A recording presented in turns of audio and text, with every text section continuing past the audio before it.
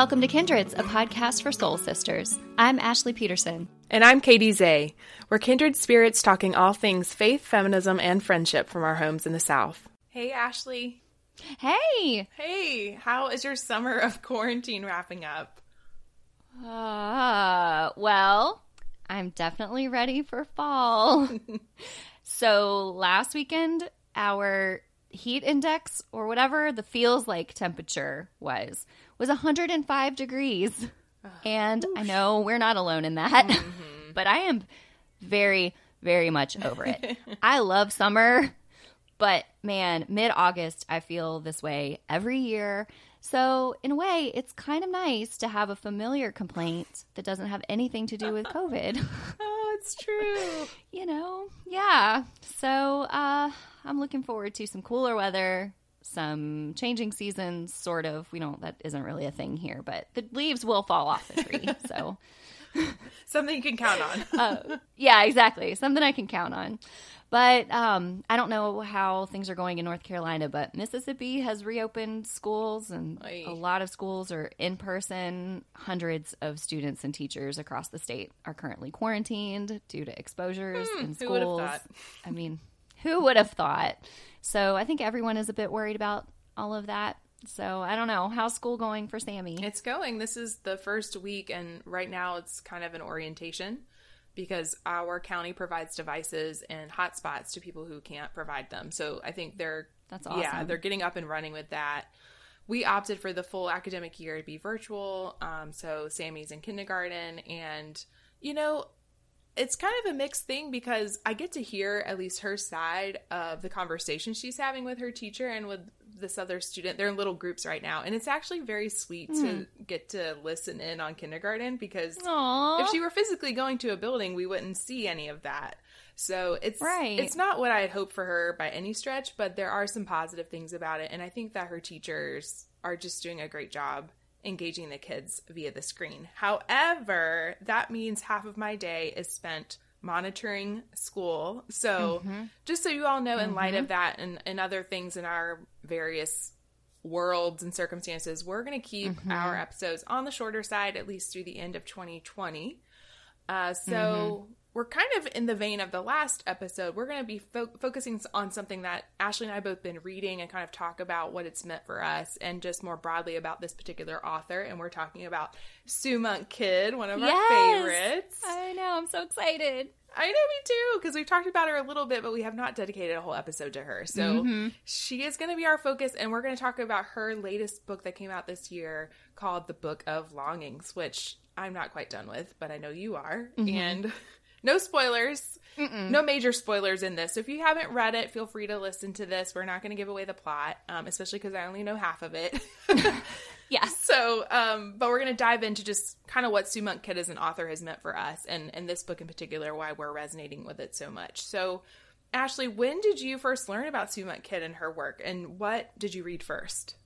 So, I remember years ago when The Secret Life of Bees was a movie, and I guess her book was just everywhere because of that, but at the time, it was kind of branded as like chick lit. And so I would see it on a shelf and just kind of walk by and not give it any attention, which is a shame because that means I was pretty late to the Sue Monk Kidd party. I did not read her work until about a year ago when a friend recommended Dance of the Dissident Daughter, which we briefly mentioned in our self-help episode, I think in our listener request episode at the end of 2019. So we've mentioned it a few times before, but we've never really dug into it. And so I'm really excited to get to flesh it out a little more in depth today because that book was just a breath of fresh air for me. I feel like there are a lot of books out there written by Christian women who challenge the patriarchy of like the big capital C church. But something about this book resonated more with me than those. I think just the timeliness of it, where I was in my life, and I think timing just has a lot to do with it because I think if I'd read it 10 years ago, I wouldn't have been ready for it. It just wouldn't have made sense maybe, and I wouldn't have connected with it. So what about you? That was my first introduction to her as well. And I want to say that she wrote that book in the 90s.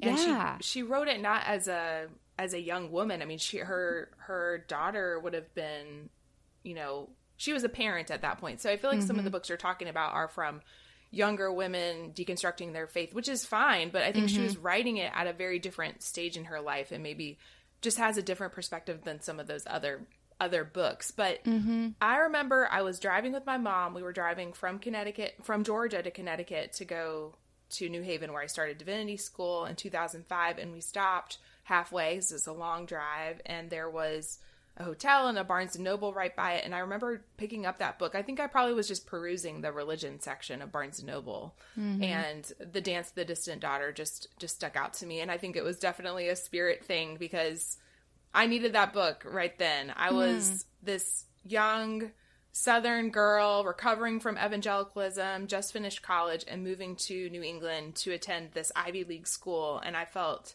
so out of place. There. And so reading Sue Monk Kidd's journey to discovering the divine feminine, because this book is a memoir. She's written a lot of fiction, but this is one of her nonfiction books. And I'm not great at remembering books. I can kind of vaguely remember plots and things, but the first scene of that book really jumped out to me because she's telling the story of going to a pharmacy or drugstore or something with her daughter. And she was her daughter was a teen. She was down, stooped on the floor to pick up something off of a bottom shelf. And there were these two dudes in there.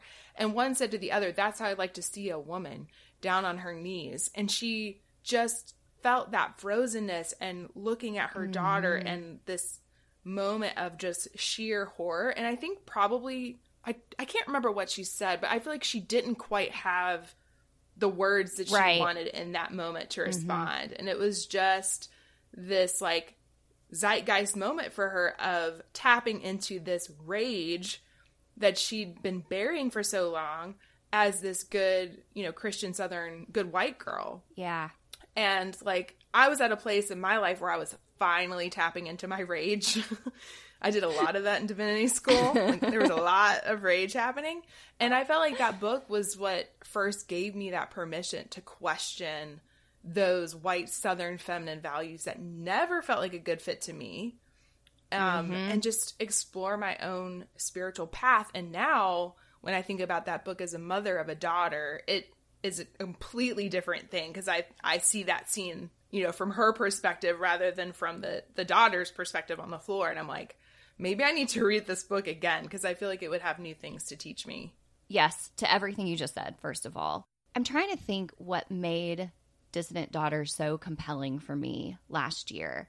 And I think it's that I related so much to the emotional journey that Sue Monk Kidd describes going through in the book, and kind of starting with that nagging feeling, something isn't quite right in her church institutions, like you were just saying, like those values, especially that Southern femininity that's kind of woven into Christianity as we grew up with it. Something about that didn't sit quite right.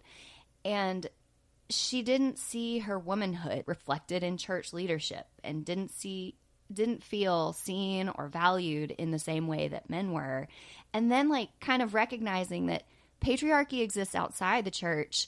And what do you do when you admit that what you're experiencing in the church is the same thing of patriarchy and sexism? It's just packaged differently.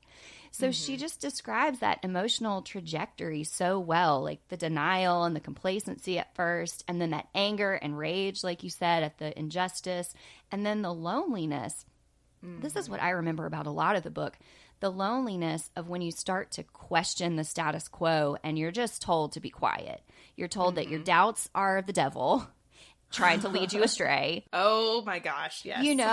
You're just told, like, why can't you just not bring this to me? When you start to share what you're thinking with other people and they just can't deal with it. And so they tell you to just be quiet and keep it to yourself. And that loneliness is really tough. And then just the grief over losing this really important part of your life, and more grief when the people you're closest to don't see it or refuse to see it and refuse to support you in your journey. And then finally that relief when you start to build a new community of support, when you start to allow yourself to let go of all the old ways of thinking and start really trusting yourself and your own intuition as the voice and presence of God in you. All along the way, It's so scary, though. You know, it's just a scary process when you open yourself up to that mystery and questioning. And that is what I felt like she describes that in her book, that it's not this overnight process. It's not this awakening that happens like a bolt of lightning. It's not linear. The like path of deconstructing your faith is not linear. It's confusing. It's often very painful. Your relationships suffer, and good things come of it. But not everyone in your life understands what you're going through, and that just kind of at the end of the day has to be okay. And all of that echoes my experience so well. And so I think that's what I don't remember specific lines or passages so much as I just remember that feeling of like, oh yeah, this makes sense. The last thing I'll say is that what I appreciate so much about the book is where her faith journey eventually took her, because so many other progressive Christian authors, they write this memoir story arc that, you know, it starts with questioning, and maybe they, you know, go on this journey and maybe they leave the church for a while, but they kind of always end up back at a similar place, but just like maybe a more progressive church or a more progressive denomination, you know, but it's still at the end of the day, like making the case for church, and it's still institutional church. But Dissident Daughter really takes Sue somewhere else. She goes deeper into her own experience as a woman, her own inner wisdom, deeper into the history of the divine feminine, and away from church as an institution. And that, I think, is what felt so subversive about it. She continues to hold reverence for the Christian faith and its place in the story of her life, but she expands beyond it. And right now, for me, in my life, that feels truer and more aligned with my experience. So I don't know if any of that makes sense, but... No, it does. It does. And I wonder what community looks like for her if she has community and around sacred conversations. I would be so curious to know. And as you were talking, I was thinking about the book that Barbara Brown Taylor wrote called Leaving Church, where she was she's a very well-known preacher, and she was in a pastorate, and then she left, but then she just went to teaching. I'm like, well, you just left one institution and went to another one. I mean, it's there's so many similarities there of going from like, I'm going to be a pastor of a church to I'm going to teach preaching or whatever she did. I'm forgetting all of the details. But like you said, I think Sue Monk actually is carving a new path, and that's very, very different to be a trailblazer and not have a container for the work that you're doing. Although I feel like that's her writing. You know, she's carved her own path through her writing. And I don't think I've read all of her books, but I think I've read most of her fiction, if not all of it. And when you brought up The Secret Life of Bees, I think I was an early reader of that because I had read The Dance of the Dissident Daughter. I think I read Dance of the Dissident Daughter first. But there was a line that did stick out to me, one of the few. I guess her books do stick with me more than other ones. But there's this line where she says, everybody needs a God who looks like them. And back when you could have favorite quotes on Facebook, that was one of mine. Because it just resonated. I was like, this is why we can't talk about God as this white old man. Because if we're all created in the divine image, then we all have to be able to see ourselves as bearing the divine image. And that means God has to look all kinds of different ways. And so now in 2020, we have this really powerful new novel. I think like the most radical of her writing. I do too. So far. I hope it's not the end, but the Book of Longings, which feels like, this culmination of her spiritual journey of deconstruction and reimagining. So if you haven't read it yet, don't worry. We're not going to spoil it, like I said before. And I'm not quite done, but I've really it's because I've been savoring this one. I read like a little bit at a time. I tried to read it on the Kindle at first, and I said, nope, I need to order a hard copy. I ordered it through Bookshop. And because I just felt like, no, this is a book that needs to be read. Frankly, like the Bible. I mean, it needs to have a physical place in my life. And so just to give you a sense of it, if you don't know what it's about this ancient woman named Anna who's married to Jesus. So, you know, this book's got people all kinds of upset because Jesus is married in this book. And we've talked about that before, about Jesus being married. And at first I was like, oh, it's not about Mary Magdalene. I know. love her. I had that same thought. So it's kind of like, I don't know how I'm going to feel about this other made-up fictional woman named Anna, but she stole my heart right away from the first few pages because she has ambitions to be a writer, and that was not something that women were permitted to explore all of the time. And, it is about her marriage to Jesus, although I don't feel like that's really the central part of the book. It's part of her life. It's not the defining part of her life, I would say. And if you can hear Sam screaming out there, apologies, but there's noise. So it's fine. This is life. It's 2020 background noises. Exactly. Yeah. But I love their marriage because Jesus really, they really honor one another. They honor one another's desires to do something that has never been done before. And they learn from each other. And I remembered listening to her interview about this book, and she said it's going to be more about Jesus's humanity. And I was thinking, well, what does that mean? But what I love about it is that his ministry in the book is shaped by his own personal experience of being ostracized. Yes. And it's his own pain of being treated like garbage that causes him to realize, I don't want to perpetuate these systems of oppression within my faith tradition, within my societal traditions. So it's actually in some ways more powerful to read about him as a radical person who is shaped by deciding, I'm not going to continue to perpetuate harm against others. I'm going to choose love instead of harming people. And I guess you have to read it to get a sense of what I mean, but just reading it within the context of her life and in his active decisions to be different from what he's seen before is just very powerful. So obviously I have a lot of thoughts. Yes. No. I have a lot of thoughts. What are your thoughts? I love your thoughts. And that came across to me too. Like Jesus's humanity, too often in our church, we're presented this sort of perfect human, but like, what does that mean? And so I don't know. I feel like we don't do a great job humanizing Jesus in the way we talk about him in church.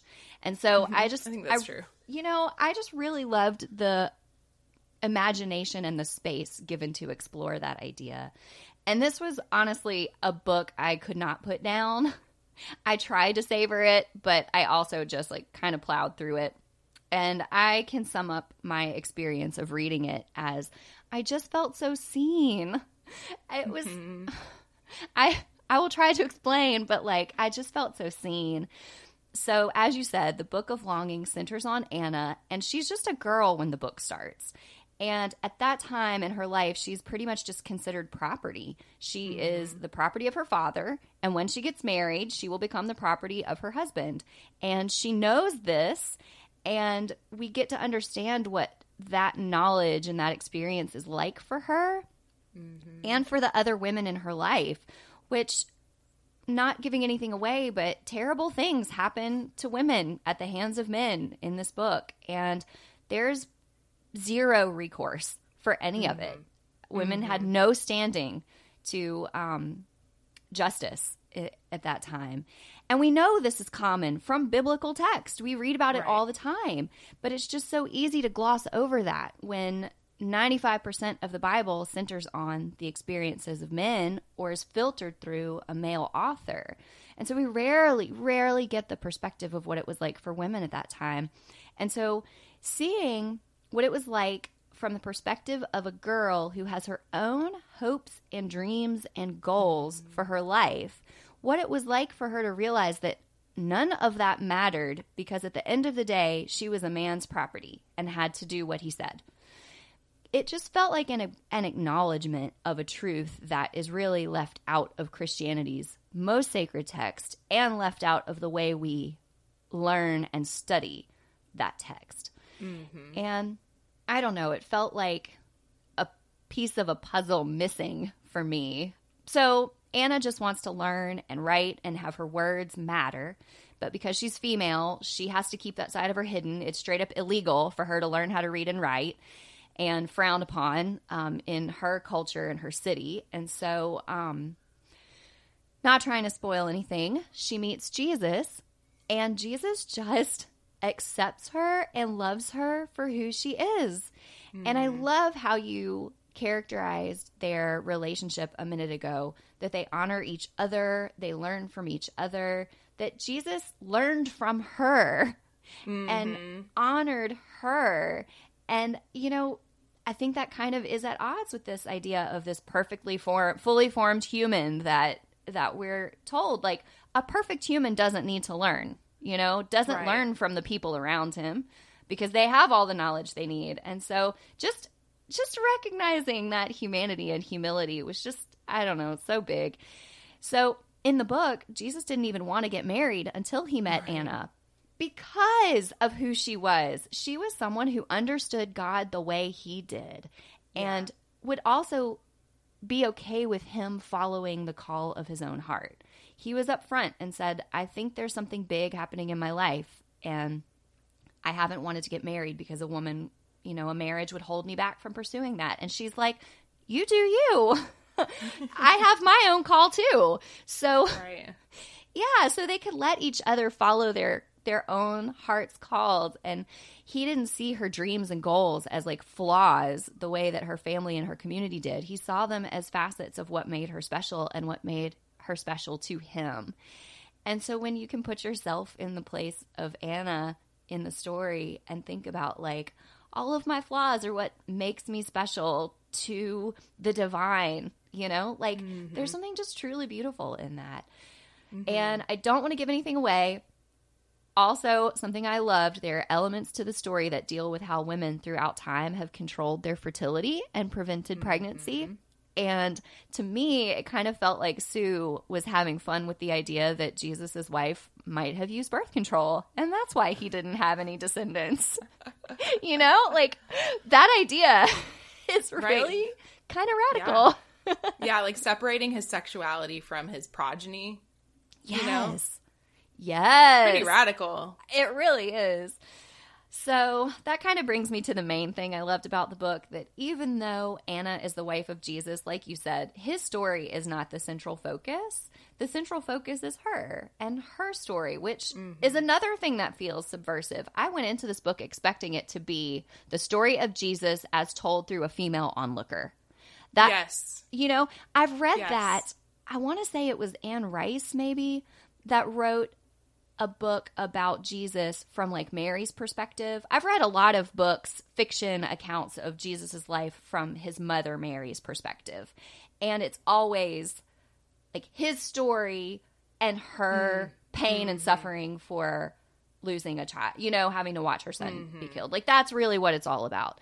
But this book, at times, Jesus' story is just like a footnote. He's gone a lot of it. Like, he's just doing his thing. Yeah. Yeah. Which in the Bible, he is. He's traveling. He's gone. He's preaching.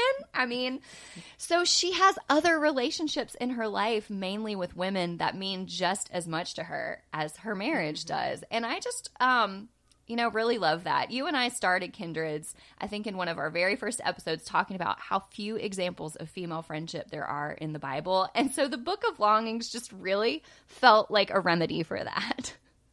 Yeah, no, it's so good. I love your description of the book and kind of where it's really centered on her with Jesus as part of the story, but not the central story at all. And I love how we are introduced to these other names in the biblical story and how she's interacting with Martha and Mary. And, like, it just really humanizes the whole thing. And you get the inside of her inner life, which I think is the richest part of the book. It's this rich, full-fledged woman in Jesus's life, like, who loves him and he loves her. They have, and it's not eroticized. You know what I mean? Like, no, it's not at all. Their love is very much spiritual love, if that doesn't feel too woo-woo. But, like, what brings them together is a very rich, like, spiritual connection that they have. And at first I was like, are they going to over-eroticize this relationship between the two of them?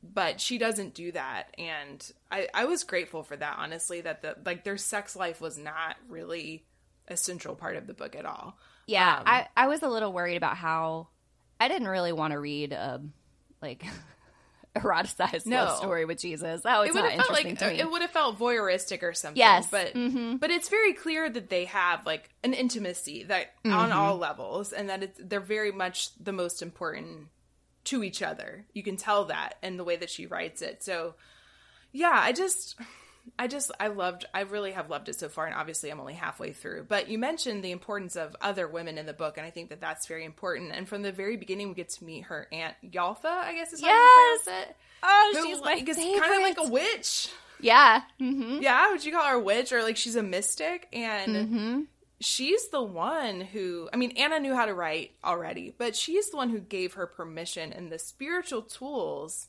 that Anna needs to change and take charge of her life in these very risky ways at times. And there's this opening part, and I think it's so great to read it out loud, the incantation bowl that her aunt gives her.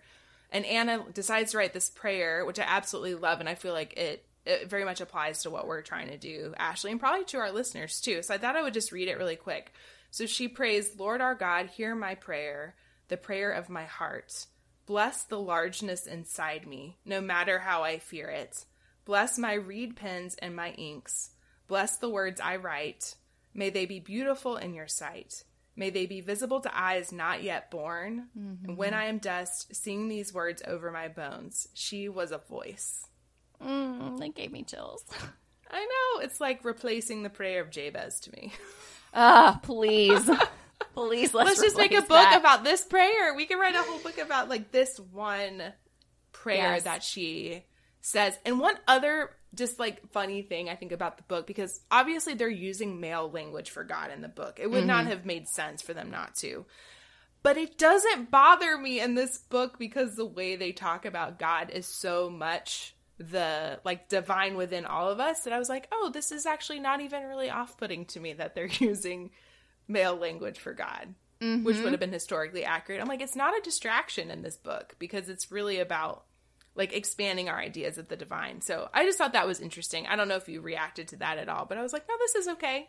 This makes sense. You know, I don't want to give anything away to you or to anybody else, but the second half of the book takes them out of, I forget the setting where they were in the first half of the book, but it takes them into a different culture with different ways of thinking about God. Oh, and yes, that's what one of the things I loved about it was acknowledging that other cultures besides the Hebrew culture and then the later Christian culture, like other cultures had understandings of God that were at the time respected. Like, you respected that other families had other ways of thinking about and worshiping God. And you didn't try to convert them to the way you think. You just let them be. And there was kind of an understanding of like, that's how they see God. This is how we see God. But at the end of the day, it's probably the same energy, spirit, force. I need to go finish this book. Yes. So evangelical teaching would say that this book is just basically, I don't know, popular culture, heresy, whatever. I don't care. If folks are interested in hearing more about Sue Monk Kidd, her writings, her life, and her perspective on the Book of Longings in particular, Brene Brown did an interview with her on her podcast earlier this year, and we'll link it in the show notes. I found it hilarious because Brene is just completely fangirling out over Sue. She just has like this whole list of all of her favorite Sue Monk Kidd quotes that she keeps like quoting back to Sue, and Sue is so gracious through the whole thing and doesn't take it the wrong way, doesn't seem to get embarrassed. But I just think it goes to show how much Sue's writings mean to a lot of folks, like especially white women who grew up in conservative church culture or conservative Southern church culture. Like, her writings mean a lot to us, y'all. So definitely check out that interview. Yes, I love that interview so much because I felt like I could vicariously fangirl through Brene Brown. Yes. Love it. Totally worth the listen. Yep. So that is it for our Kindred's picks of Sue Monk Kidd, Dance of the Dissident Daughter, the Book of Longings. We hope you go read them. We love them. And we'll be back in a few weeks. Topic TBD. Talk to you then. Talk to you then. Thanks for listening. You can find us on our website, kindredspodcast.com. That's kindreds with an S. Or you can send us an email at team@kindredspodcast.com. You can also follow me, Katie, on Twitter at KatieZeh. That's Katie with an EYZEH. Please send us your thoughts, ideas, and questions. We'd love to hear from you.